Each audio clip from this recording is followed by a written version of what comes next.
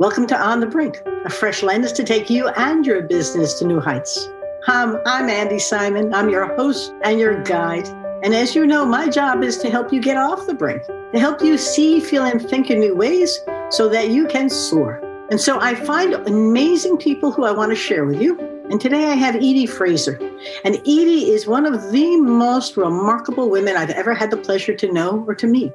She's going to tell you about her own journey, because that's always interesting to hear about it from their point of view, but a little bit about why I find Edie so amazing. So Edie now is the founder and CEO of the Women's Business Collaborative. Now, the Women's Business Collaborative is an organization I belong to with great pleasure and honor. And it's an organization that's trying to transform how women are in our business world in all kinds of ways, in the C-suite, in the boards, the access to capital, and the diversity in which we're hiring people. But she'll tell you some more, because this is one of those collaborations that's quite transformative. A little background. Edie was chairman and founder of STEM Connector and its Million Women Mentors. She'll tell you about that. There are about 3 million women mentors now. And she's a managing director of Diversified Search. She served as vice chair of Diversified Search when she previously directed the Washington and government business. But prior to serving at Diversified Search and STEM Connector, she was founder and CEO of Diversity Best Practices, a member service for diversity practitioners, where she designed the CEO Diversity Leadership Program. I think what's I'm so in awe of Edie is that she's won 53 major leadership awards for diversity, women, STEM, entrepreneurship, and philanthropy. And she's smiling. If you're looking at the video, her smile is contagious. Edie's contagious. It isn't just Edie doing things. Edie brings along the most marvelous people for us to know. And so it's truly a pleasure. Edie, thank you for coming today. Well, all of us thank Andy Simon, who makes us think and then makes us rethink with her new book that she's got called Rethink. And it's taking us off the edge, as she's written in her book, and to bring a happiness quotient to your life and to see where we can really make that balance between business happiness and personal happiness. Edie, so, Andy, yes. I appreciate the plug. And Edie is a reviewer of my book. I tell you for transparency's sake. But Rethink, Smashing the Myths of Women in Business was sort of a catalyst for me to meet Edie. And Edie, I want you to tell our listeners about who is Edie? What is your journey? Because I could read this stuff about your awards and your passion, but you also have a deeper and longer term commitment to change that I think is what our listeners are looking forward to hearing about you. Who is Edie Fraser? Thank you, Andy. You know, my dream was to make sure that everyone would bring unity in America and the world when I grew up. And I went on 5 international exchange programs by the time I was 20 all over the world. And I had a family of entrepreneurs. My mom and dad started Casual Corner in Atlanta. But when President Kennedy was killed, I wanted to go to Washington, and I did. And I joined the Peace Corps staff and spent years in college recruiting, and then I became a desk officer for Africa and went back and forth building programs. When Martin Luther King was killed and Bobby Kennedy, I was so concerned, and I had done a study at the Peace Corps of who was joining the Peace Corps versus our poverty program in America. And we found that most student body presidents were going into the Peace Corps, but on the poverty program, no. So I said, what can we do in America? And I spent the next 5 years, after 5 years with the Peace Corps, spending it in our nation's poverty program. And Andy, 1 year I hired an all-Black team, and I traveled to inner city ghettos, migrant camps, Appalachia, and Indian reservations, 50 weeks on the road, and just trying to understand the capacity to plan for communities. And that was part of the old OEO contracts for government. But it gave you an understanding of so much of what we're going through today. And clearly, I ran and went and ran healthcare communications for the government. I joined a big national PR firm. I started my own public affairs firm because one of the guys said to me, I want to start my own firm. I want you to go with me. And you start, I'll join you. He chickened out, and there I was. That is an interesting story. And took the issues of the day. So we took consumerism, for example, and then we took all kinds of public policy and public policy campaigns. I ran the fight for Panama Canal treaties and labor law reform and built coalitions, and then was able to really think through public affairs issues that were so important to the nation, whether it's the future of energy and what we're grappling with today, or very serious issue of diversity. So really starting the diversity best practice and building a businesswomen's network where we ran women's conferences all over the world. But it was awakening up. And is after selling that, I've started 3 companies, 2 very successful. One, because you have to learn about cash flow and the bottom line, is that may have not been as successful. But then it was really on. We started STEM Connector when I was at Diversified Search, which is amazing. And Judy Von Selnick has built it to such a powerhouse. And again, women helping women. Yeah. I'd gotten a call from a big executive search firm to maybe come join and build their diversity practice. And I called Judy and said, what do you think? Should I go with them? And she said, no, get on the next train to Philadelphia. The next thing I knew. So part of that, again, it's always thinking of each other, women helping women. When we started STEM Connector, most CEOs didn't know what STEM was, science, technology, engineering, and math, and I have to admit. But it became quite important when we realized that the jobs in America were STEM dependent, our future was dependent, and we built at least 100 companies. And then we said, what can we do for women and girls to make sure that those careers, it's something Andy writes about in her book, Rethink, in terms of not only the importance of STEM, but why aren't the girls interested in STEM and computer science and science? So it was very exciting. And yes, when we kicked off 8 years ago and said, we can get 1 million women to mentor, sponsor internships, apprenticeships, and online mentoring, 20 hours a year. We said we could do it. And we sat there and said, how are we going to get 1 million? But we started working with companies, with governors, and yes, we hit 2.5 million commitments. Wow. So it was just very exciting before starting Women Business Collaborative. But let's talk about the Women's Business Collaborative. This came back in so many ways. I'm an anthropologist. You are. You may not have the title, but you are an observer. You went cruising through the poverty areas to learn about them, not to study them from afar. And so even here, getting through the STEM, you thought about 1 million and you got 2.5 million. We don't know where we're off to, but there's something very energizing happening. But how did the Women's Business Collaborative emerge? It's 20 months old now, and it's going gangbusters. We've got 250 members, but there's something very, I use the word contagious carefully here, because women are talking to women who are bringing women in. It's got a big vision, and it's sort of a culmination of all of the things that have been most important to you over your life. It's almost as if you're saying, this is really the culmination of it all. Am I right? Andy, right. What I did, and I was pleased to be on 6 or 8 boards of women's business organizations, but everybody was competing. And we took the fact that was said by the World Economic Forum, it would take 117 years to get to gender equality. And we more or less said, bullshit, we're not going to be alive.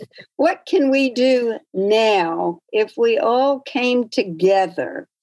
So if we looked back and looked together and give credit to the 43 plus organizations that have come together and organized around 9 initiatives. And we are driving change with the things that Andy says about the stories of the women and the data that really builds change. So we took baseline data, and on each issue of women CEOs in the C-suite, on corporate boards, entrepreneurs and capital, only 5% women running capital firms. And we said, what if by 2025, together as we work on these things, we can drive change? If we become the only women business movement, can we accelerate as we build a sisterhood with men? And we promise to be diverse, because as we looked at the numbers, particularly women of color, it was blatant. If we looked at the C-suite, 22% women in the C-suite, 5% women running P&L. And if you dissected that, only 1% women of color. We looked at boards, celebrating the progress we were making, and still not enough, but less than 5% women of color. We knew that we had to develop a sisterhood of bringing each other up and supporting and building win-wins. So with all the organizations, we represent about 2 million, but we are so focused on giving people position, power, and pay. And that's clearly pay equity, and celebrating with those stories. And Andy, you have interviewed so many people and their stories, and uplifting them and making sure, particularly this year when we hit COVID, and when Black Lives Matters hit an economic crisis, and we saw that what we could do to build, but we looked at it like, Andy, you and I look at everything. What could be positive? What could we do? And clearly the private sector and even chief executives have really said, enough. We are going to demand that women be on our boards, and women of color. We are going to demand that Black and brown executives move up, and we champion them. We're going to give more money to Black and brown women-owned business, and those numbers are blatant in terms of commitments. So we're all about action, and we're all rethinking what those happiness quotients are. And I think, Andy, as you listen so beautifully to everyone, that was so amazing that when you talk with Bank of America or Humana or those companies, and their CEOs and top executives for the first time were online with their top employees and listened to the stories with the children and the dogs crossing their laps of what it meant to build and retain and to keep those happy and fulfilled in times of crisis. Now, a word from our sponsors, Simon Associates Management Consultants. Simon Associates is us, and we love to help you see, feel, and think in new ways to help you and your business grow. We specialize in applying the tools and methods of anthropology, but we're also entrepreneurs and business builders, and we like to share our experience and expertise with you. So if you're stalled or stuck or starting up, give us a buzz and let's see if we can help you as well. You can learn all about us at simonassociates.net and read my book. Learn about it at andysimon.com. There's a free chapter you can download and a toolkit you'll find very helpful. We're on Amazon, and you can buy it as a book, an ebook, or even an Audible that I recorded myself. We look forward to hearing from you at simonassociates.net. Info at simonassociates.net is right to us. Now back to our podcast. You know, Edie, you're talking about 3 things I think important. One, the people listening are all about how do I change? What Edie's talking about is how do you change? Because it is not simply by force, it's by collaboration, it's by conversations, it's by building a bridge between us. The people who are engaged see a vision, a future, and want to build it together, which is so amazing because you're not twisting arms. They're almost coming to the table looking for a way to do it. Even if they believe we should and we're not, how do we? And it's as if there's a gap between what they aspire to and what they're capable of, because there's nothing there. So part of this is action on how do you do it? And then, I'll put in a little plug because part of it is changing the stories so that they can tell somebody, let me tell you how we're doing it at your summit. The woman from MasterCard spoke about how they were doing it for women in Africa by tying together the banks so that women could get money to support the businesses.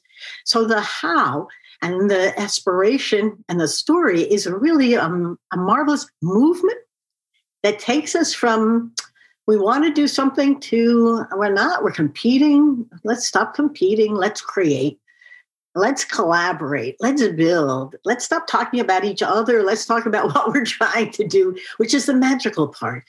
And am I right? Is that what we're getting? You're 100%. And just look at what you've said, Andy, because faster together, we will make it happen as we really aggregate, as Helen Keller said, or as Ruth Bader Ginsburg or Maya Angelou. Yes. And Maya also told us to get rid of negative people in our life and focus on the positives. Or Ann Carnes, who you mentioned from MasterCard, who vice chairman and also leads the 30% coalition for more women on boards across the world. It is about the recognition of that collaboration and the convergence and the communications and the commitments and all of that, the convenings, as we really support one another as never in our history, is our future. And it is so pertinent that you are making all of us, Andy, rethink. Well, Edie is being very kind about promoting the book, Rethink, Smashing Your Myths with Women in Business. The reason I wrote it, though, was to give women role models. We were working through the Simon Initiative for Entrepreneurship at Washington University that we had started. And what we found was the women needed role models. They didn't want to be Sheryl Sandberg, all of them. But they really wanted somebody like Maxine Clark, who had taken an idea and built Build-A-Bear workshops.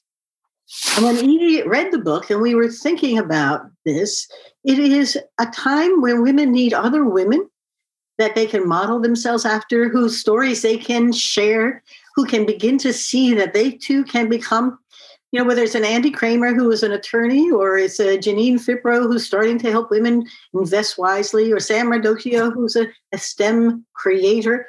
They all are role models. And I do think that the Women's Business Collaborative has exactly that same compassion. People are helping people in ways that's quite remarkable, Edie. They are reflecting your own values, and they're not competing, they're creating. They all want to help each other. It's so delicious, isn't it? It is, Andy. And when you talk about compassion and you talk about creativity and you think about Maxine Clark, and she called herself not CEO, but Chief Bear, right? Of Build-A-Bear, right? And we also talk about give back, all right? Because our life is one of giving. I wrote this book with Robin Spiceman called Do Your Giving While You're Living. And it is so important, as we all think. And Andy, you and I are so lucky to work with Pat Shea as she's doing 100 interviews of women who are giving back, because that's what gives us joy.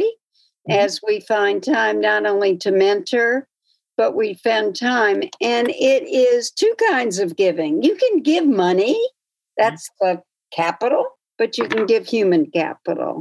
And we've got to do both in our life to make our life worthwhile. And let me add a plug here, because the science of well-being has shown us that when we give, acts of kindness improve our own sense of happiness and well-being.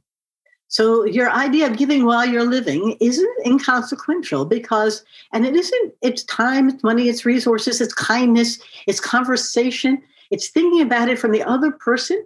And how can I be of help to you becomes much stronger for your own well-being than anything that you can actually get. And I always love to share that, because people who are not happy can easily become happy just by changing their minds, collaborating with them, and giving something.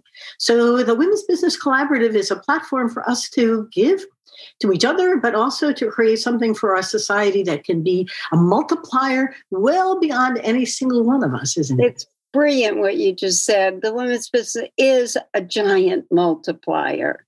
And you and I are so inspired by all those joining us.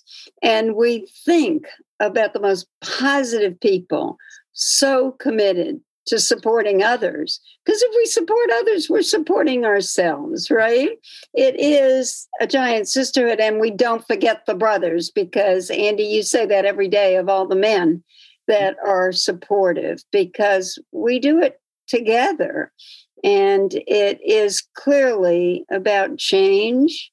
And you and I also say it's about celebration. Yes, it is. Well, don't lose that thought. Emphasize that a little bit, because we both know that if we hug and we celebrate, we smile and we say thank you, everything in the mind goes, woohoo, this is really good stuff. Let's do some more of it. So all of those CEOs who we celebrate, it's not inconsequential. They think that, hey, I'm doing good stuff, aren't I? And yes, you are. Oh, my goodness. So I think we probably should wrap up our conversation, save more for later. And it's okay, Edie. We're talking to friends, and the joy of our podcast is that's exactly who we have out there. So if people are interested in WBC, Women's Business Collaborative, are there rules for them to play, or things that they can do, or ways, how do we engage them in all kinds of ways of keeping the movement going? Some thoughts to share. Andy, thank you. On the Women's Business Collaborative, we welcome all. And of course, we've got a formal board and our advisory and our leaders council, but we're going to have a general way to participate.